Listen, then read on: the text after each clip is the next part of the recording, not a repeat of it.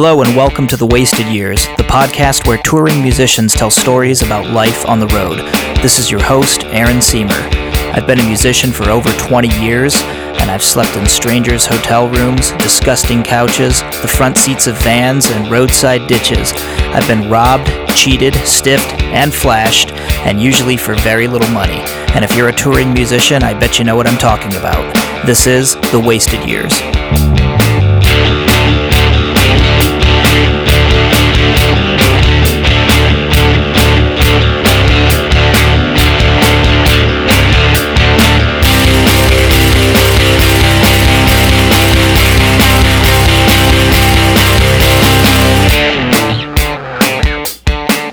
Hey, what's up, everybody? It's Aaron from The Wasted Years. I know it's been a little while since I actually talked to you, the listener, before the episode, but I wanted to mention a few things before this episode gets going. First of all, after I posted the last episode with Into the Storm, episode number 8, Wasted Years passed 4,000 downloads. That's total downloads for the entire show, but I don't know. That's really crazy exciting to me, and I just want to thank everybody again for subscribing and checking this out and letting your friends know and everything else. You know, get at us on Facebook and like us and share the stories on Facebook. It's a big help, actually. I also wanted to say, I'm editing all of this myself, recording all of this myself, and also running the website by myself. The one aspect of this that I really don't know much about is the web, and I'm just going to put a call out there. So if any of you listeners out there happen to be web gurus and love the podcast and are interested in helping out for absolutely no money, please get in touch, because I think there's probably a lot of things as far as promoting this goes online that I really don't understand and would like to learn more about. So, shoot me an email. Email is up on the website. It is wastedyearspodcast@gmail.com. It'd be great to hear from you. I've got a really exciting episode for you this week with Mike Jaworski and Drew Church. If you are involved in the Seattle music scene at all, then I'm pretty certain that you probably know who these guys are because they're involved in so many different things. But if you've ever played a show at the Sunset Tavern, then you probably know who both of them are. Both of them have booked at the Sunset at different times. They've both worked at the Sunset at different times. They both played in a lot of bands as well. Mike Jaworski and Drew Church played together in the band The Cops. Most of the stories that they tell in this episode are about their time in The Cops. There's a few from some other bands as well, but Mike Jaworski, in addition to The Cops, currently plays in the band Virgin Islands. He played in a band called Hello from Waveland, which is how I met him, and he also runs the excellent local label. Well, they're based out of Seattle, but they're more than a local label, Mount Fuji Records, who have put out a lot of some of the best, records in Seattle over the last several years. And then Drew has played in so many bands. I'm not even going to try to name them all, but some of the more notable recent bands that he's worked with are Super Suckers, Little Cuts, Spiral Stairs, you name it. Drew Church is also the co-owner of the amazing bar Hazelwood in the Ballard neighborhood of Seattle, which is where we recorded this podcast. So I do want to apologize for the excessive background noise that you'll hear in this podcast. The bar wasn't open, but they were preparing to open while we were recording. But at the same time, that meant that we got to drink some of the amazing cocktails that they make at the Hazelwood. So in my opinion, it was well worth it. But you will hear some background noise. This episode features all music from The Cops. There were a lot of bands that I could have put on here, but I figure since that was the band that both Mike and Drew played in together, it would be appropriate to stick to the music of The Cops. With that, I'm going to jump right into the episode and keep listening. Thanks a lot, everybody.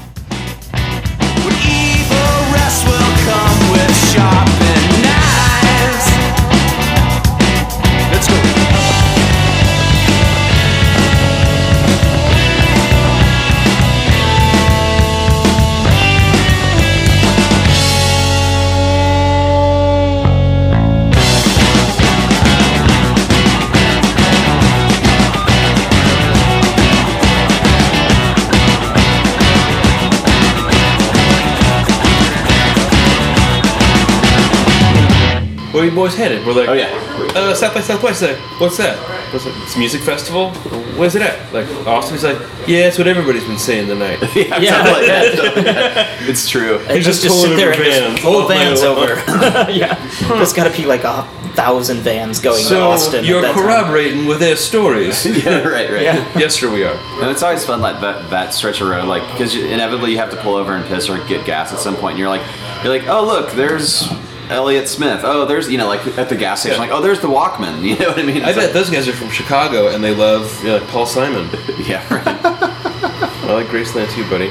Yeah. Oh, look at the mustaches of those guys. They're definitely from Brooklyn. What is it with that? Like that whole like world beat sound happened for a few years. But it's back. I know. Is it back again? There's all these bands now that are Vampire Work Week doing kind of African style rhythms. Yeah, Vampire Work Week. That's pretty good, dude. That is. I mean, yeah, I think Graceland's a great album too. But there was a lot of that shit. It still happens. What do you guys think? It's back now. Yeah. Oh yeah. I mean, it's fine, I suppose. It's crap. It's crap. It's shit. It's total crap. Vampire 3-day weekend. We're one more day of relaxation in my band.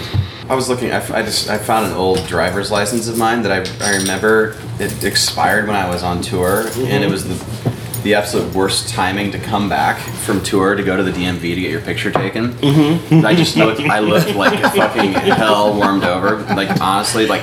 Just you get pulled over though, because the cop just looks at you and looks at your ID like, "Wow, like the guy always looks like this." Yeah, exactly. Yeah, right. I guess he is a dirtbag after all. Oh, I looked so bad. It was such an embarrassing thing. I'm here with Mike Jaworski and Drew Church, who both played in the band The Cops together. Mike is currently in Virgin Islands. Prior to The Cops, you had Hello from Waveland, which is, I think, when I met you. Yeah. That also included John Randolph of The Cops. And Dave Weeks from The Cops played in Hello from... Well, sort of... There was like a gray area at the end of that band that sort of morphed into The Cops. You were almost like a prototype of The Cops, yeah. Or the early version of The Cops, We were the farm band. The farm league, yeah. And then Drew, I don't even know if I want to try to... You've played in a lot of bands, but... I'm a bass player. It's easy to get work. Yeah. Let's see. You want to bands I could name a few? Yeah. I'm currently... The Cops, obviously. Cops. Puberty, which me and Mike were both in. Oh, right. We're in Puberty. Forget about that one. Hamez Mountain Hawks. It's kind of a newer project. Mark Peckrell's Praying Hands. I just did some more dates with the Super Suckers this summer. Little Cuts with Dave Hernandez. Full Toilet. Oh, yeah. Basements, too. And the Basements. Full Toilet. Drew actually may set the record for being in the most bands at one time. I think it's possible. How many have you done at once? I think at one time that were kind of active, there was probably like 8 or 9 that were going. But everybody asked me, they're like, "Hey, can you play bass?" I'm like, "As long as we don't practice, then yes." Yeah, right. Drew's too busy playing shows to actually rehearse. Right. Well, if you're able to do that, then more power to you. Did I miss any bands of yours? I mean, you came here from... I came here from Omaha, Nebraska, and I played... So I don't know if you were in bands there, but... Nothing that anybody would know or remember. Where are you from, Drew? Are you from here? I'm from... I was born in Redmond, and I grew up on Vashon. Okay. Oh, I just did... I just recorded on Quab Copeland's new record. Oh, yeah. The Demon Ride. The Demon Ride. Oh, okay. Yeah, I've heard of those guys. I know both of you booked at the Sunset at points. Drew was like the first booker there, actually. Yeah, after Max. But you won on the long game. I remember you being around booking there. I think before I even knew you really, but I knew your name from booking there. That was back in the time when me and Quab had created a fake booking agent. I can't remember what we named her, but we left the sexuality ambiguous. Nice. Just because we were getting such a barrage of demos every day that we had to set up some sort of a thing to... That's pretty smart, actually. It wasn't bad. And then no one wants to talk to you directly either. They're always looking for that other person or something. Chris is listening to the demo. Yeah, no, that's a good... Chris will get back to you. Yeah. What's your dog's name? This is Lubo. Lubo? Say hello, Lubo. Hey, Lubo. I'm sure he will at some point. And Mike's leaving us in Seattle soon. Yeah, I'll be leaving. Philly. I'll be moving. I'm moving. My wife and I are moving to Philadelphia at the end of this month. We'll be leaving Seattle on October 31st. It's gonna leave a big hole in the Seattle music world for sure. It's gonna leave a big butthole in Seattle. I'm not ready to talk about it yet. Okay. We can. All right, we'll skip over that. Sorry. Yeah, no, it's you'll be missed for sure. I'm gonna miss it here. Absolutely. The first one, when I was thinking about this morning, because I can never really remember anything. We were on the second leg of a U.S. tour that was in total like a 6 or 6.5 weeks or something. Ryan Leva was with us on the second leg. Yeah. We were playing in Boston We were playing at the Middle East in Boston, Chartreuse Nights. In Boston. And me and Ryan were just like kind of cruising around. I mean, we were kind of been looking for Chartreuse for the whole tour because it puts us all in a really good mood. And we could have used a good mood that night. Something about that stuff is just so weird. But anyway, it really is. Me and Ryan find the liquor store that had it. We hadn't seen it, the whole time. We found it in Lawrence, Kansas, earlier on that tour, surprisingly enough. Right. And that sort of got our brains like, we need Chartreuse every night. Do you think it's harder to find now that absinthe is legal again? It seems like it. It seems like it is. I prefer it to absinthe. I just think it tastes delicious. But it's pretty high test stuff. Mm-hmm. Oh yeah. So me and Ryan get this bottle and grab Mike. We're all like, oh yeah. So we go sit in the van, and we're just like drinking Chartreuse. We're like in a super good mood. We probably drank a little too much Chartreuse, and it was like nearing time for us to go in, and we were headlining. And it was a Friday night, and the band right before us was this band called Soapstar. I'm sure you all heard of Soapstar. Yeah. The singer for the Soapstar was actually an actor on a popular soap opera. So this was terrible music with this what an awful thing to name your band. Yeah, it's pretty cheesy. And he was just like, thanks promoter of Middle Eastern. Put us up with that band. No, so the Soapstar, that dude's manager also manages all of these models. So we are super shit-faced, and we go into the club, and we're like Buto walking in slow motion, holding on to anything we can to not fall over, because we drank like 3/4 of this bottle. I think, Drew, it's safe to say we finished that bottle of Chartreuse. We probably did. I don't remember. Anyway, we kind of crawl in, and there's nothing but like the gorgeous women. Because this guy 30 supermodels. Like the room was like you swear you were just like because they hang out with the Soapstar dude. Well, I think the Soapstar's manager made all of his clients go to his show to make the band look good. Exactly, and he did. It worked. But then we got up on stage. Ryan Leva had a wall to lean against, luckily, but I didn't have that. I was just kind of like hitting like. I'm gonna be generous and say that I was hitting like 50% of the notes. I would say that's probably about accurate. That's accurate. Yeah. And it was the Aaron Ball, the drummer who was filling on that tour. He was totally sober. He was just like totally nailing it. And he's like, you assholes are wasted. He's like, that was the worst performance you have ever played in your entire life. We're like, were there like a lot of really beautiful women there? He's like, yeah, there was a lot of beautiful women there. And you might have had a good chance. I do remember this was maybe the Cops. I don't know. We've played in Boston, numerous times. Well, not numerous, probably like a handful of times by this point. And we actually had like a good guarantee, and there was like probably a write up in the paper, and there was people there that were excited to see us. And that'll never happen again. Yeah, well, and I remember we started our set, and the room was full of people, and then maybe like a third of the way through our set, I looked out, and the room was just clearing out. Yeah, it was like watching a whole bunch of supermodels, like pack their things. Oh man, I thought they would have been into you guys after watching Soapstar. If there were more like diehard like Replacements fans in the crowd, they would have probably enjoyed it because we were like rivaling that era, the drunken years of the Replacements for sure. But the saving grace of that, and the reason that I feel bad about it but not terrible, was that Aaron Ball was like on point. If you have a drunk drummer, then everybody else could be in top form and you're going to sound like shit. But if you have a good drummer, right, everybody else can kind of ham-fist it or lobster claw it through the... Yeah, because rock, I mean, distortion and amps and is pretty forgiving mediums, musical mediums. The drumming, we've discovered this, we're not gonna, it just, you're on tour, so everybody wants to party. I mean, and you kind of almost feel bad for the drummer because you have to like, dude, you just have to wait until after the show. You can, drink as many shots of tequila after the show as you want to. You can't drink as much as the singer. It's not going to happen. It's just, I'm sorry you're the drummer, you signed up for that. You can't be slop. I know that you were an angry 12-year-old when you wanted to play the drums, and you did not think about your future at all. And that's a bummer. But I think those are the lessons that you learn as you get older. So it's like, oh, okay. Yeah. You got to treat this like a job. Yeah, it's actually come up a number of times on this podcast with people that are touring into their 30s at this point. No, you have to. It's like if you're going to keep doing it, you have to look at it as a job. You can still party some, but and and we still party a lot. Actually, you just have to know when and when not to. We've always taken it. we always have fun without a doubt. That's of course like an important component of it, but we've always taken it serious enough to make to try to put on good shows, and I think the Cops were and are a great live band. So that Oh yeah, definitely. that was what, 6 years ago, and I think that hasn't happened. Well, I think that's just it. Like if you're on the road for 6 weeks and you're playing 35 shows, inevitably you're going to have a couple shows where you just like all cylinders aren't going to be firing, or somebody's going to have food poisoning or drank too much or whatever, and like or swam in the ocean at 3 a.m. Right, that brings up another story, another tour story. And then where coming on.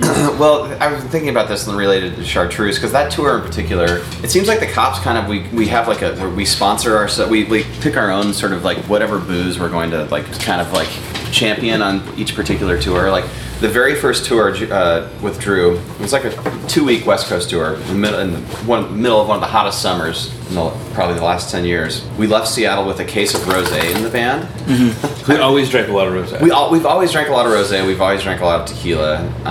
But we would start out, our rehearsals with it's classy. You get rosé, but then heading down to tequila eventually. We're highbrow punk rockers. We're all food snobs. I know. I mean, if the band ever actually would have made money, I mean, we probably would have been dining in like 5-star restaurants easily. Every day. I did forget to mention that we're recording this in the Hazelwood, which Drew is a co-owner of, and it's a lovely bar. It is indeed. Yeah, with a great cocktail list and. Well, so then my other partner here, who talking about having crazy rock and roll stories, is Ben Shepherd.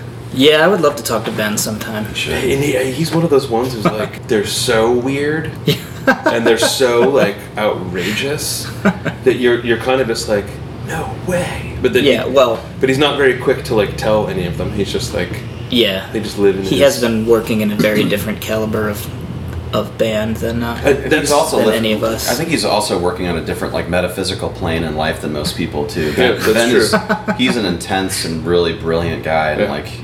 Man, he's told me some stories that like freak me out and blow my mind too, for sure. Well, that's the other thing is that the rock and roll lifestyle is epitomized by the starting band, not by the ending band. Like when they're for sure, when you do well, because it's like I've always really liked staying in hotel rooms on tour.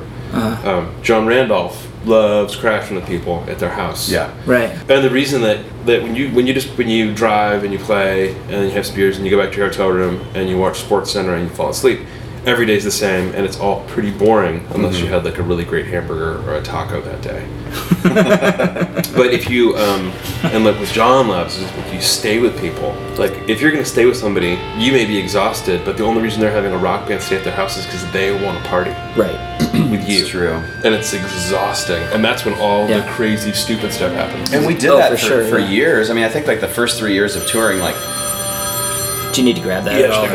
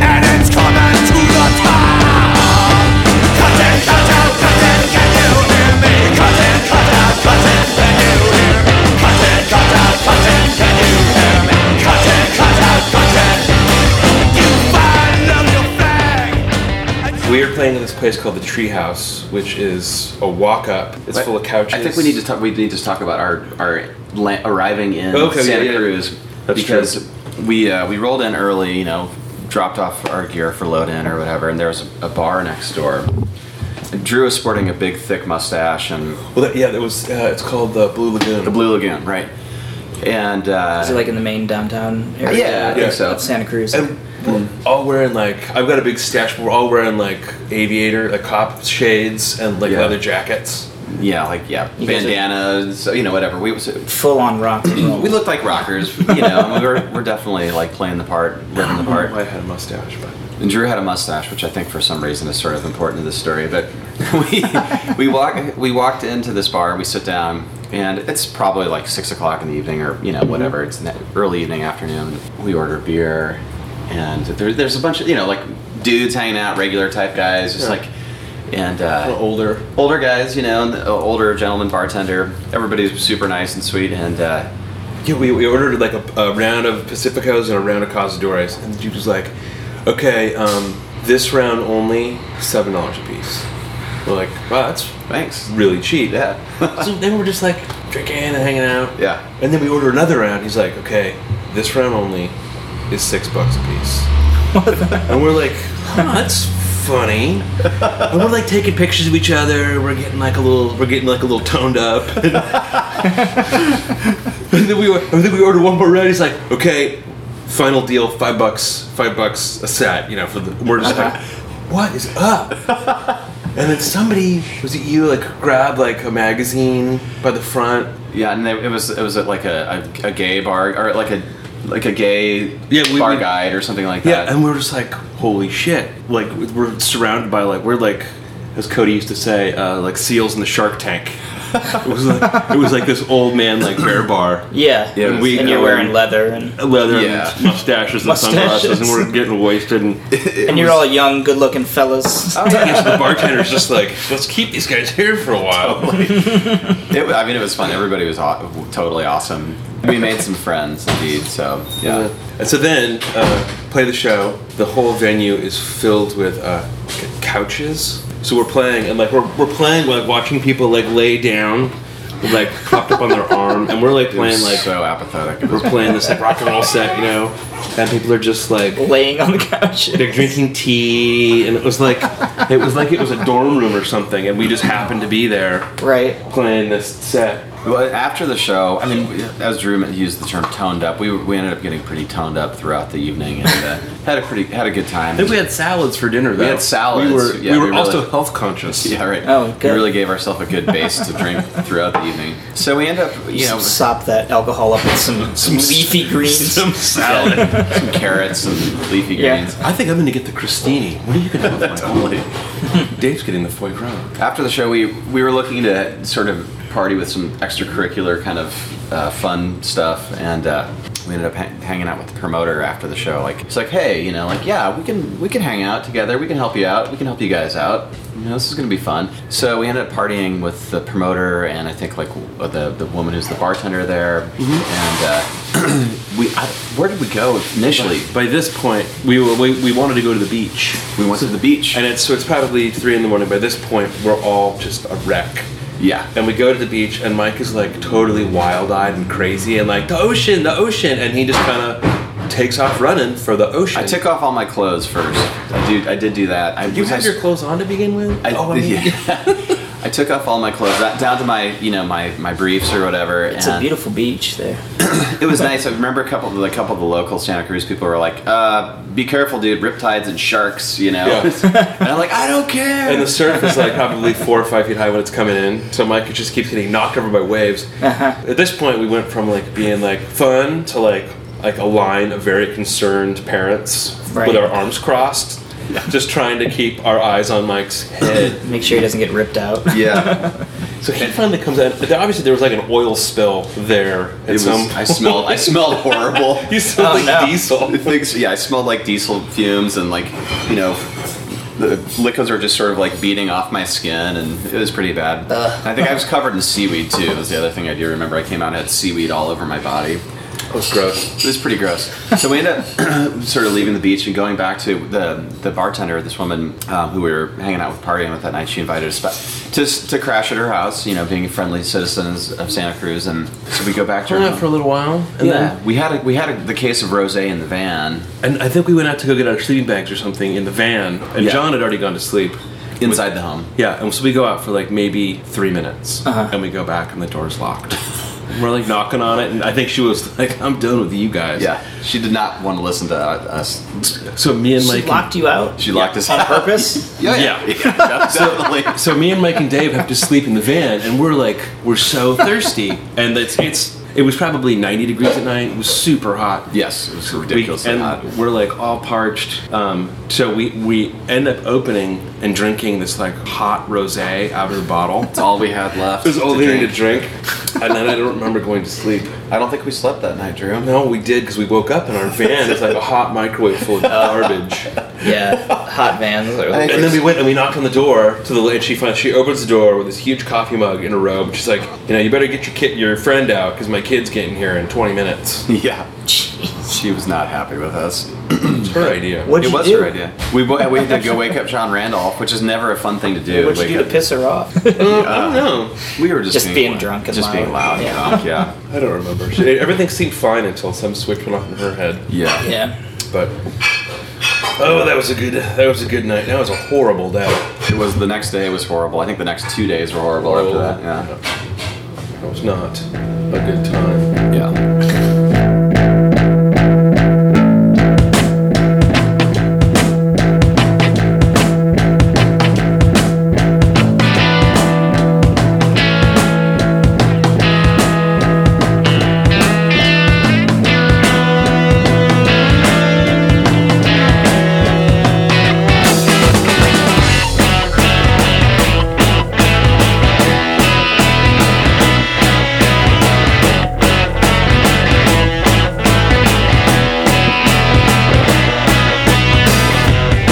Hey now where you going?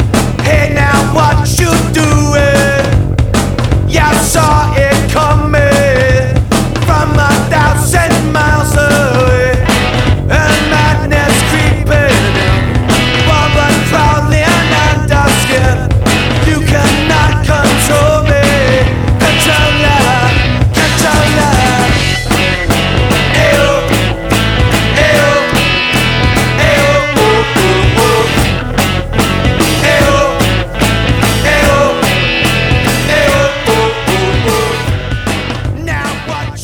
Well, there was a whole tour. We talk about alcohol. We did a tour with Cursive and Jeremy Enoch, Oh yeah. and it was kind of a package tour where they, like the Cursive boys, they can crush some beers. Yeah, we every day we arrived. We were playing bigger size venues like theater type venues in Right. this tour, and we'd show up for loading at like 4 o'clock in the afternoon, and they would start delivering the rider, and the Cursive guys had like 4 like igloo coolers, just Miller Lights. Yeah, so- I mean it must have been like 6 cases of Miller Lite. It was 9. It was a combined rider. It was 9 cases a night. Yeah. Every single night. They did 9 cases a night every night, Well, the cops we probably got a case. We got a Jeremy case. got a case, and they had like and they 7 had cases. the rest of them. But Yeah. whatever it was like a bottle. And then there was one day on that tour. I don't remember where it was, but it was the full rider, Yes. which was it was like, how many snack chips did you actually have on your rider? It was like 2 bags Cool Ranch Doritos, 2 bags regular extra cheesy Doritos, 2 bags. There was like Yeah. 74 bags of chips and peanut butter and jelly sandwiches and whiskey. You can always tell when it's like a new promoter. If it's not like an actual promoter who works with a venue, if like especially if you aren't playing in like a smaller city or whatever, and it's some guy who is like a college radio DJ, and he's like, I'm going to start promoting shows, and Cursive's one of my favorite bands. I'm going to have them in town. I'm going to pay them their full guarantee, and I'm going to, that's when your full rider is going to be met. Get Yeah. everything on the Yeah. rider. Yeah. That particular tour, the tour with Jeremy Enoch and Cursive, there's some good stories. One in particular, Jeremy was a wonderful guy to tour with, super sweet guy. He was touring in this, I guess what you would call like an RV for America kind of rental. Yeah. One Sure. piece, RV vehicle. And he was playing solo every night by himself, just piano and guitar, mainly piano, no backing band or whatever. Beautiful to see on a nightly And just basis. sleeping in the camper. And sleeping in the It's camper. a pretty good way to go. Yeah, and those guys, like, Cursive and the cops, we would stay in the same hotel. We'd go to our hotel, and Jeremy and Kanan Tupper and his driver Sven, Yeah. or Jens, Jens.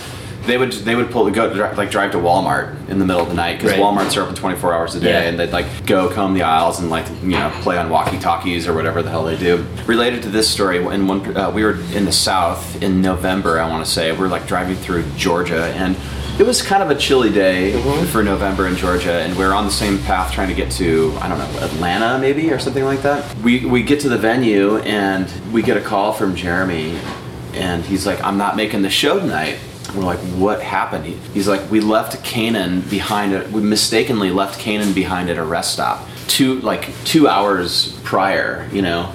So they went to this rest stop in the middle of Georgia, like 4 a.m. Yeah, super. And then they drove for 3 hours. They think he was sleeping. They thought he was. Yeah, because Jens was driving and Jens just ran to pee, and then Kanan got out the back because they're separated. Yeah. Kanan got out in shorts with no shoes and a t-shirt. No wallet, no cell phone. No cell phone, nothing. Because he's just like, I'm just gonna run out to take a piss, and you know, this is gonna be a few minutes. And the guys thought he was still in the van. They took off, and they're like, Kanan's still asleep. They drove for 3 hours. Kanan is in the middle of the night at this rest stop in Georgia. It's probably like 40 degrees. Yeah, standing underneath like the hand warmer, freezing his ass off. Oh, the poor guy. So then they had to backtrack another 3 hours, and then pick him up, and then so it added like 12 hours to their Jeez. bummer.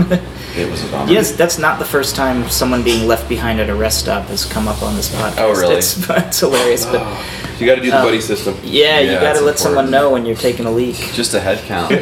Speaking of my funniest writers, I mean, because writers are just hilarious in general, but the Murder City Devils, Cody was telling me that when they did 5 dates with Pearl Jam. Yeah. And so they're like, we're gonna go all out on a writer, you know. Right. And of course, I think they still got like a half rack of beer and a meat and cheese plate, but Right. they had requested that they get handmade slippers in every venue they were playing, made out of a regional animal. So it was like, and it would be like Texas, or, you know, armadillo. You know, and it had like We're not all the going on band until our members. armadillo slippers are delivered. Yeah, all their slipper sizes and Never delivered. no, you know, total robbed. Not Totally even robbed. once? Not once. Oh, anytime we play in Portland, Juliet would come pick me up, and it would be, she knows everybody, so it would be like, every night would be totally crazy, like, well, there's a party at the auditorium with the Dandy Warhols, if you want to go there. You know? Yeah, right. Or there's this other thing, or I think Jay Mascis is doing this jam session, I don't know.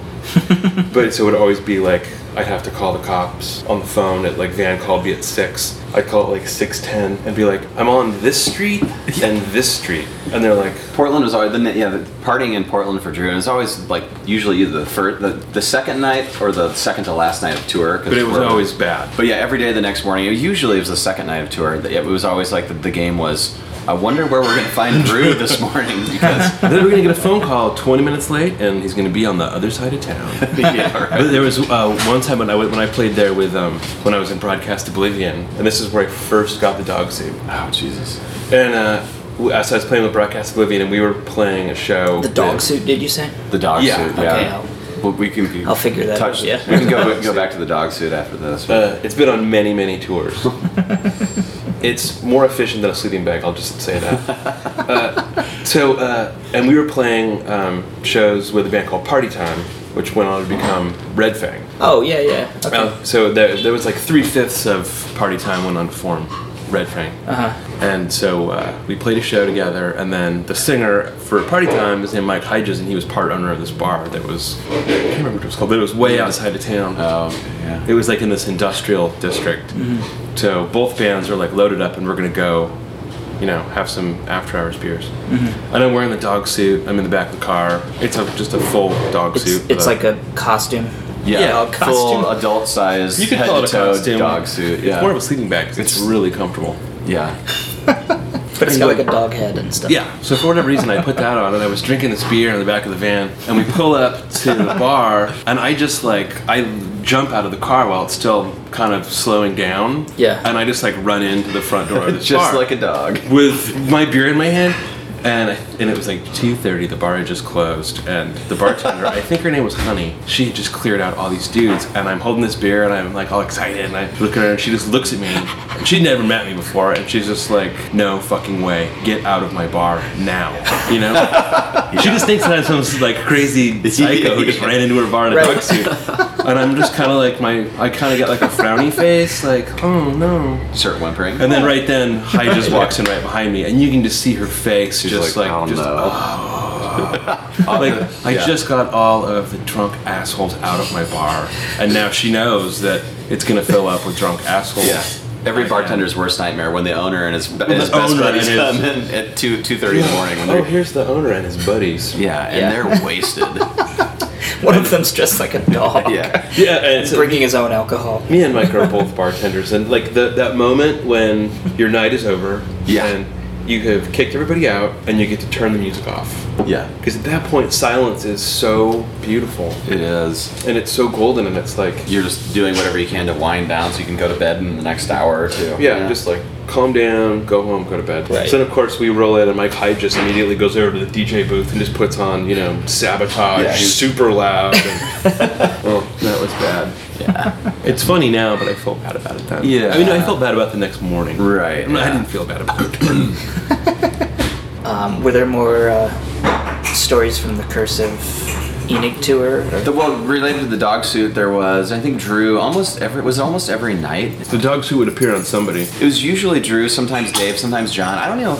Maybe I wore it. Maybe I never wore it. I don't know. You did the last night, I think. I wore it the last night. There's one night that I played in it. Birmingham, Alabama. That Bottle Tree, coolest club in the world. Super cool club.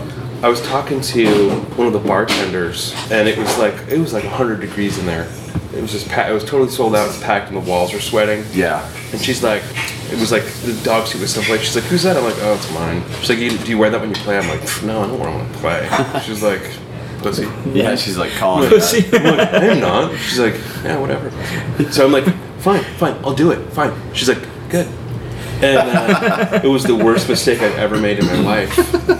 Because the face is all surrounded by... It's like summer in Birmingham. Yeah, it just turns into this, Jesus. and I can't see anything.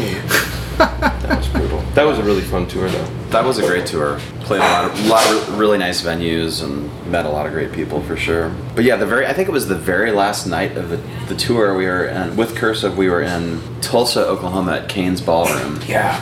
Beautiful old venue, old historic.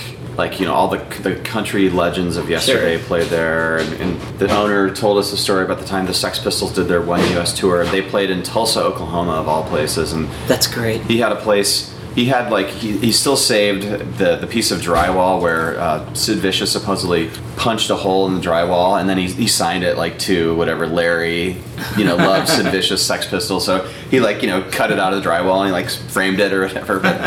But that particular night we all ended up, I think everybody ended up wearing the dog suit at one time. We all ended up going, or did the Cursive guys wear it? Yeah. I think everybody. Everybody wore it at one time. So it was we had a good bonding time. Then I loaned it to somebody and they washed it. Yeah, which is that's sacrilegious. It either had to be washed or burned, though. I think that was kind of the deal. Washed or burned, your choice. Washed or burned. I wanna be your inner void. I wanna be your loving too. I wanna be your inner void. I wanna be your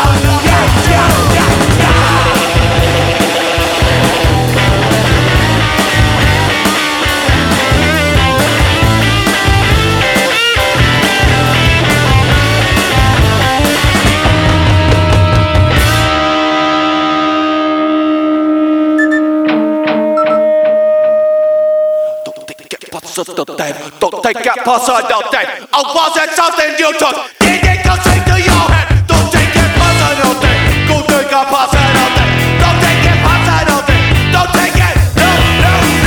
I wanna be your inner void. I wanna be your loving too. I wanna be your inner void. I wanna be your loving too. I wanna be your inner void. And that was a fairly professionally run operation. Yeah, for sure. The cops in general, or that tour? That tour. That tour. And also, we got better about it, I think, as we went. We got, the more we toured, the more we sort of understood how things worked. I mean, we've all worked in venues and played bands for a long time, so we, I think we were pretty good about it. Always had good relations. Never screw up with anybody. Yeah, even if you're, even if you're on tour and you're broke ass, you can't even afford to eat Taco Bell, you still need to tip your bartender well, no matter what. And sometimes the bartender will just be like, whatever. but like, we get it. It's one of those things. It's important. Yeah. You got to take care of folks for sure. Oh, I remember a great story. Speaking of touring, but we ended up Scott Canberg of Spiral Stairs of Pavement was curated this festival in Calgary. Called nice. Sled Island Festival. It happens every year. I think it has for many years now. And he invited us to come up and play a few summers ago, and we had a fabulous time. We flew up, and they put us up in a hotel, and took care of all of our transportation, etc. It was really a great time. We like got in town the night we played. We went and played like the first of a couple shows, I think 2 or 3 shows, and fun little punk rock venue. And we ended up playing a show later on that time on that festival. A night with like Wire was playing and Fucked Up was playing, so we got to play with a lot of like really amazing seminal bands and. Some good stories, and that night in particular, I remember we played kind of early, but David Yao from the Jesus Lizard was staying in our same hotel, and the Jesus Lizard weren't together at the time, but his band Kui or something like they were playing the festival, and we'd keep running into David in the hotel lobby or just on the streets. I mean, Calgary, it's pretty small there, so but in particular, like seeing David Yao, like one night he was completely just wasted out of his mind, like blind drunk, bouncing off of light poles and walls and and through the streets of downtown Calgary. He had like a group of like handlers, fans that were like, David, come this way, and he's like walking in the streets carrying like a bottle of Jack Daniels or whatever it was, just completely wasted. We all kind of like holy shit, David Yao is tanked right now. The next morning we all had to leave to go back to Seattle and catch our flight, and I go down to the hotel lobby to check out, not too early, but like 10 o'clock in the morning, and I feel horrible, but I didn't party anywhere near as hard as David Yao did the night before. Has for the last 20 years. Oh yeah. I look over and David Yao was just like, reading the paper, sipping his cup of coffee, and I was just like, looks totally fine. He looks totally fine. I mean, he doesn't look great because he looks like shit all the time, but he went pro, dude. He went pro a long time ago. He went pro a long time ago. I was like, hey, how's it going? And he's like, oh, just fine. How are you? I'm like, pretty good. How do you feel today? He's like, I feel great. I'm like, man, you were really getting after it last night. He's like, just kind of like, well. I don't know what your idea of getting after it is, but let me tell you, my friend. Yeah. David, pretty much schooled me like, no, man. You think that was partying? Watch out. Yeah. Okay. This is the funny one. This is. So I went and played Ultimost Parties a couple years ago when I was playing at Spiral Stairs, and ATP is like it was in England. Which one? Okay. It was the one that Pavement curated, and I was playing in Scott's solo band, and it was so fun because it's like everybody's like staying on this one campus, fans and musicians, and there's like they curate all these TV stations with movies, and so you're like, oh wow, I really want to go see Atlas Sound that's a block away from where I'm sitting on this couch, but this really cool World War II movie's on that Pavement curates all these, so it's a lot of fun, and it was actually way more mellow than I thought, just for that reason that like there's too many things going on, right. But I was staying with my roommate, who's like a super great dude, and parties like he's 19 years old. I'd be waking up at like 10 in the morning, and he'd just be getting back from the night's festivities, like soaking wet from being like in a water slide, in like a pair of like in a pair of like little shorts, little buddy, and he would just be like, he's like, hey, I'm just like, oh, good morning, you want to go experience? He's like, no, I'm gonna get some sleep. So we flew back together, and he was a great traveling companion. He was a great guitar player. We flew back, and we're going through customs, and he was like, this drug dog's going around. We're in LAX, drug dog's going around, and Chris is like, good story. Chris is really he's a little bit obnoxious, but he's sweet about it. But this beagle's coming around, he's like, what's up, Captain America? I don't think so.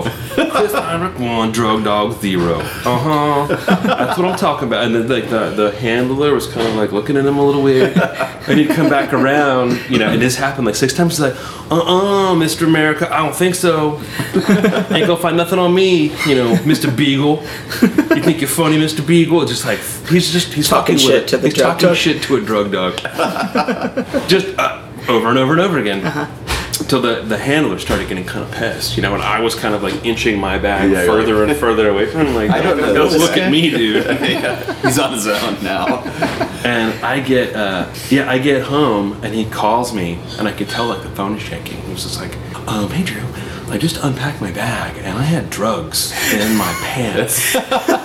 They were in my that I completely forgot about, and like the only reason that he got through customs was because he was being obnoxious. Yeah. And they never brought the dog over to sniff his bag No, or the something? dog was like sniffing his bag, but he was giving the dog shit. So the handler was so distracted by. Little did he know it worked out brilliantly. Yeah, if he had been anything other than himself, it would have all failed. That reminds me of another story. We were on tour years ago with this band, well, the Hold Steady, and then this other band that shall remain nameless. You guys toured with the Hold Steady a few times, or A couple times, yeah. Yeah. Yeah, I really liked them back then. I mean, they're still a good band. But Yeah. That was back sort of before they became famous. That Those must have been Separation wild nights. Sunday. Before Tad and Craig became total assholes. I'm just kidding. Craig's probably not an asshole. Zing! What? Okay, let's just say I loved Separation Sunday. Separation Sunday is God. brilliant. No, those guys Great are all. album. They're all good guys. Yeah. Anyway. the other band that shall remain nameless that we were on tour with, they put a couple records out on Sub Pop and on a Canadian record label. Their bass player. We were doing the trek across the southern part of the U.S. Southwest. What is that? 10 or something like that. We drive through El Paso, and there's always. At some point you're going to have a border check, but they have dogs too. I mean, they're checking for anything, smuggling, Right. in narcotics or whatever. Fiona Apple just got busted. And then she got busted there as saw well. that. Yeah. So we get to our next destination, like Austin, Texas, or whatever, and the bass player in the band, who we've been partying with, and he's a good guy, and he comes up to me. I'm just like, he's just nervous and he's white and he's sweating. He's like, man, he's like, don't tell anybody this, but I just went through the dogs. The police check with like a gram of coke in my wallet, and he's like, the guys would be so pissed off at me. I'm just like, dude, it's okay, man, don't worry about it. I'm like, you still have that coke? Yeah, don't travel with drugs. No, we learned that a long time ago. Don't travel with it's drugs. just you can always find whatever you want wherever you go. Yes, basically. it's true. It just ruins it's a possibility to ruin your good times. Yeah. Don't blow your good times. Don't blow your good times. Reminds me of another band that we've toured with before that I probably shouldn't mention. It's a band from Omaha, Nebraska. I can't mention them by name, but they were driving through South Dakota in the middle of the night, and their singer, guitar player, was driving with an expired driver's license, and he was going 5 miles an hour over the speed limit. And they pulled him over, and of course they're like, "We're driver's license." Like, and he went on tour, had driven the entire tour, never told anybody that his driver's license was expired. He's just like, "I'm not going to get pulled over." Say if he even knew. I mean, sometimes I don't even realize it until after the fact. I think he knew though, Yeah. in this because he was kind of shifty like that. But so they get pulled over, and the cops like, "What are you boy? Oh, you're in a band. You're in the middle of South Dakota. It's like winter South Dakota, whatever it's called." And like these guys have all the time in the world to fuck with you if they want to. Because they don't. It's like the most exciting thing of their week probably. So they call out another squad. Here. Yeah. Oh, rock and roll band. All right. Well, let's see if you guys are rock and rollers. So they come out and they bring out the drug dogs, and a couple of the guys in the band, had like bags of weed on them. Mm-hmm. And sure enough, they all get arrested. Yeah. They were actually driving to meet us to play a show in Omaha, Nebraska, in fact, and they didn't make the show because they all ended up in jail that night. Mm-hmm. And the singer in the band had what are they called? They're like a bullet. Those things where you like for the sniffing drugs. Oh right, yeah. Oh yeah. Some little utensil that that he had, and so.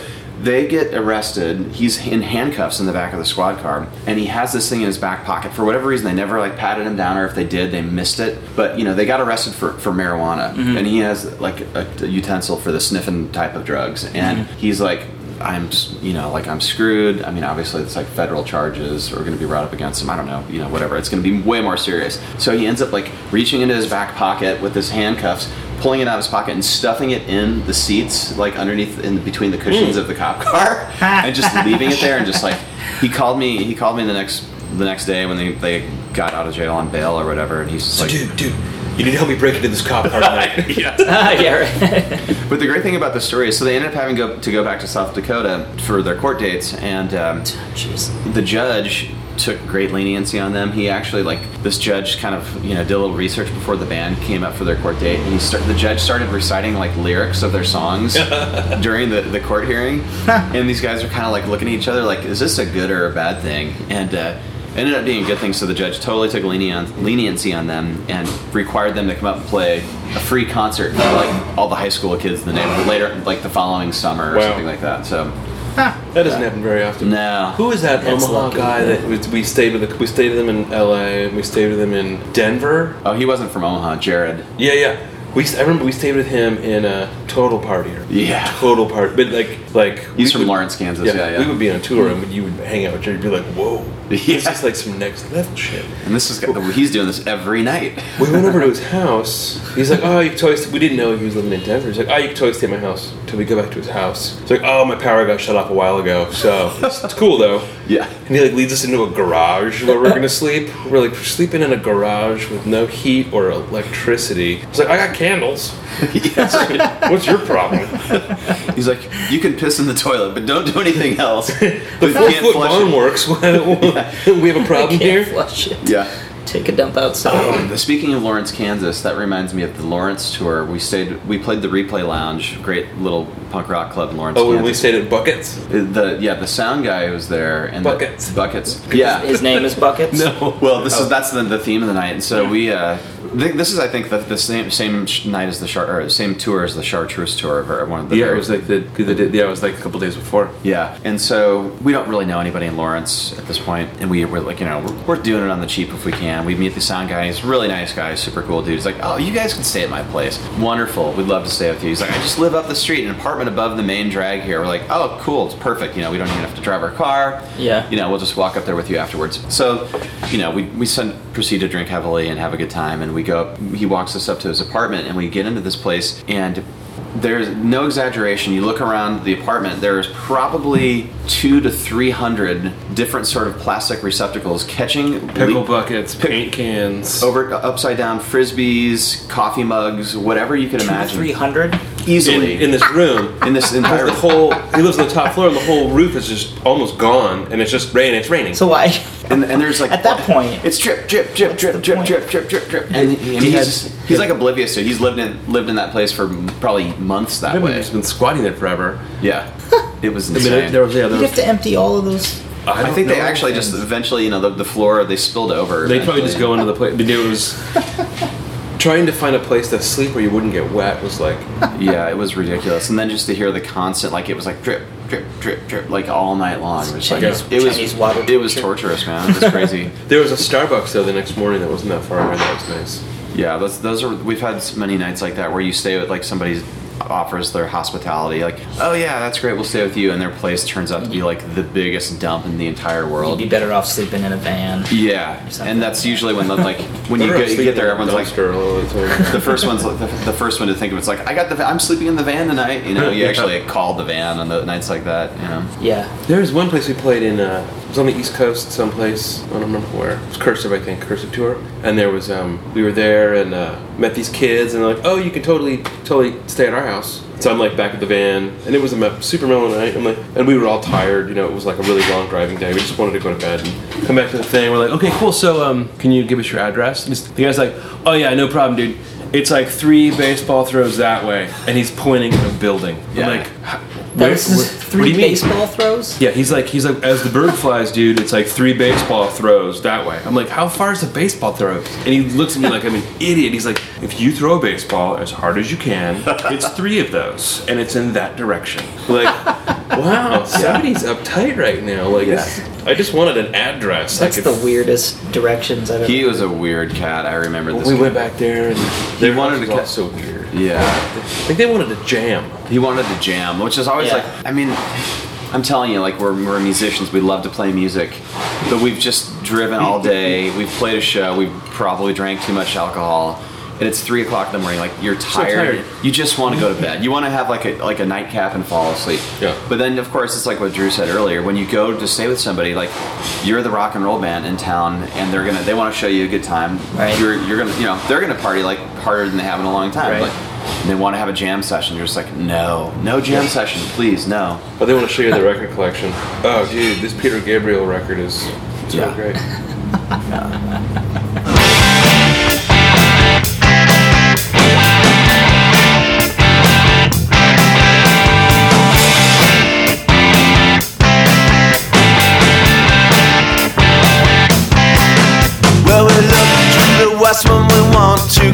just turn. We look to the east for the pain that's past, and we look up when we're feeling lost. So let's go start a career.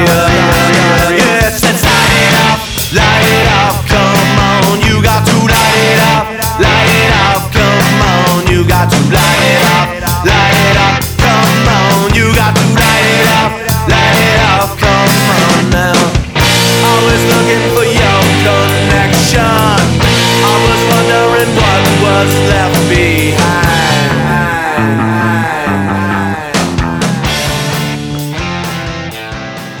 So Big Business set up a show for us and Party Time in LA. That was like super sweet, and I was in Playing with Big Business, or they just set it They up? were headlining. Yeah, Party Time was in the middle, and then the Cops opened. Red Fang, you mean? Red Fang, yeah, and it was great. It was totally sold out. You know, it was a great show. And Cody, who's like one of my best friends, he's such a sweetheart. He's like, oh cool. And then I'm gonna have like a barbecue after the show at my house, and you guys can all crash there. Everybody can stay at my house, and I've got a bunch of food. And I was in a really bad mood. I was just kind of done for the day. When we get back there, and there's this really tall dude, and he keeps like putting his hand on my back. He's like, "Oh man, it's really nice to meet you." He's like, "It's really great to meet you." Cool. So things are going good. I'm like, "Yeah, I guess." You know. He's like, "Oh, cool. Wow. It's just, I hope you're having a great night. It's just, it's a really fun night, and you guys, it's great, and you guys were good, and it's awesome." And I go over to Cody, and I'm like, "Cody, I don't know who your friend is, but he is freaking me out. And if you could keep me away from me, that'd be great." And Cody was like, kind of looks at me just like, "You're being a huge asshole." He's like, "That's Danny, the drummer from Tool, and he happens to be the nicest man that I've ever met in my entire life. Like, that's just how he is. And he's one of like the best drummers ever. Yeah, right. No, he's like, that just happens to be like one of the nicest guys that I've ever." And Drew, you were being a total prick. And I was just kind of like, and I'm not like that. No, you're not like that. But I was just kind of like, cool, thanks, cool, yeah. You're obviously annoyed though. And I was just like, I didn't want to talk to anybody. I didn't want to be at a barbecue. I didn't want to be at a party. I wanted to be in my angry room. Yeah. No, I remember that particular night too. Cody was so sweet, and we were really tired, and we're like, okay, this is great. We go to Cody's house, and it was kind of a raging party. It was a totally raging party. It was fun. It got kind of late, and it was one of those parties where like, okay, it's 5 o'clock in the morning, and I'm exhausted. But there's no place to sleep that isn't a party. Every single room in the house was party room, and you're like, where the fuck? It's like, okay, it's the van, and that's when you're like, you just hope that you're the first one in the van to actually get the bench seat, not have to sleep on the floor or the loft or whatever. And I remember going to the bench seat. I think Aaron Ball was drumming on that tour. Waking up the next morning at like 8 o'clock in the morning, bright, hot Southern California sun just beating into the van, and like someone's mowing their lawn. You're like, oh god. It's the typical stuff that happens, like that you get that is upsetting, but you just kind of know you can't do much about it. It's like you're the headliner. It's a Wednesday night in Albuquerque or wherever, and there's the two local bands. So they start their sets late, and then they play for an hour and 10 minutes each. Yeah. No, just getting started. There was one time that I've never been suicidal, but I was in Eugene, Oregon. Oh god. Oh, that'll do it to you. Dude, it was like a Tuesday night, and I hate Eugene, like an hour, and I was that person laying on the had couch. I just tried to sleep through their set. It was horrible. The power went out. My strap broke. You know what's funny? Like, I've heard so many stories from bands, and I don't know if any been on the podcast, but just people that go to Eugene and just hate it and have like the worst shows ever there. That place sucks. We gave it opportunity after opportunity. And finally, we did. We made like the band memorandum, like no more shows in Eugene. Like, we did do that one show with Black Lips and Pure Zeros. Yeah. And then we got like 6 months after, we're like, no more shows in Eugene. We got offered to show Black Lips and the Pure Zeros. We're like, that's kind of worth it. We'll go down and do that one, I guess. And it was super fun, and it was but still weird though. Eugene is full of weirdos, man. What was that story that annoying you guys had? It was before I was in the band, or the opening band. It was like a weeknight at a dumb club, and the opening band, the drummer starts to load in, and he's loading in stacks and stacks of bright orange pickle buckets. Oh my god, yeah. It was at the First Avenue, or it was at 7th Street entry in Minneapolis. Pickle buckets? Pickle buckets. Just 5-gallon buckets. Yeah. Yeah. Sounds better to say pickle bucket. Yeah. You know, what was that? I know what you mean. I almost feel like it was that band, that Driver 23 documentary we shot after. Oh, really? It was like that kind of band. We ended up playing with this like crazy, dumb kind of like metal band, so to speak. And, it was like one of those weird nights. We just got matched up with somebody that we shouldn't have been playing with. But we got a show, I think this actually was maybe Hello from Waveland, I believe. Maybe it was The Cop, I can't remember. But so we roll in and we load in all this stuff. And I love the 7th Street Entry. It's such a great club. But this band that we're playing with, they set up a drum riser on stage, and the way they do it is they take all these 5-gallon buckets and they turn them upside down and like basically make a drum riser out of, and then he just at the end of the show you just stack them up and you would have like 6 feet tall stack of pickle buckets, as we call them. And I love that conversation. Like, You just played on top of the buckets? We put like plywood down. You put plywood over it. Yeah. So he brought in They built their own rice. He brought in like 2 sheets of plywood and like 50 pickle buckets, and it's like, dude, you're not gonna bring the whole drum riser thing. It's dumb. I'm bringing my riser, dude. Yeah. I'm not playing unless I'm playing my riser. The other thing that was really funny is that I remember the bass player, he had like a rack mount head kind of setup, and in his rack mount head setup he had a clock, just because it was just like, dude, don't worry, you are going to be playing way longer than you should be, like, cause you just want to know it. You just want to know, like, your set's supposed to be over at 10 o'clock? Okay, yeah. Dude, we have 60 minutes worth of material. Yeah, we know. Gonna time it. My favorite is dudes who bring their own fans. A dude with the short hair never brings his own fan, but a dude with long hair will bring his own fan. You always want to have that hair blowing because it was solo. Pretty badass. Oh, I should probably let him turn the stereo back on. Yeah, that's cool, guys. Well, thank you. Thanks, man. Yeah, thank you. Good times. It's fun thinking about the past. Now I'm gonna think about the future. Is another drink in your future? Speaking of the future. Yeah, I have another drink.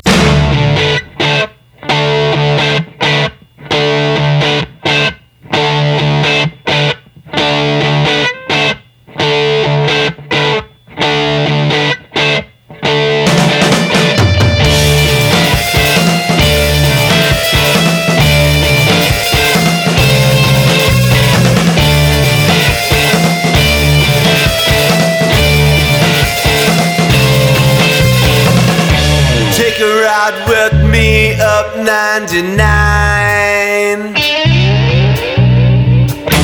Take a ride just past that neon sign. Got $100 bill, let's have some fun. Got $100 bill, let's get it on. Let's go find it. Let's go find it in the night. Let's go find it. Let's go find it in the night. Got a friend there up in 213. He's gonna give us a ride on the devil's wings. Are you hungry, Drew? I had a bowl of stew earlier. Whatever. I made stew last night. Didn't bring enough for everyone, though. If I'd known you'd been hungry, I would have.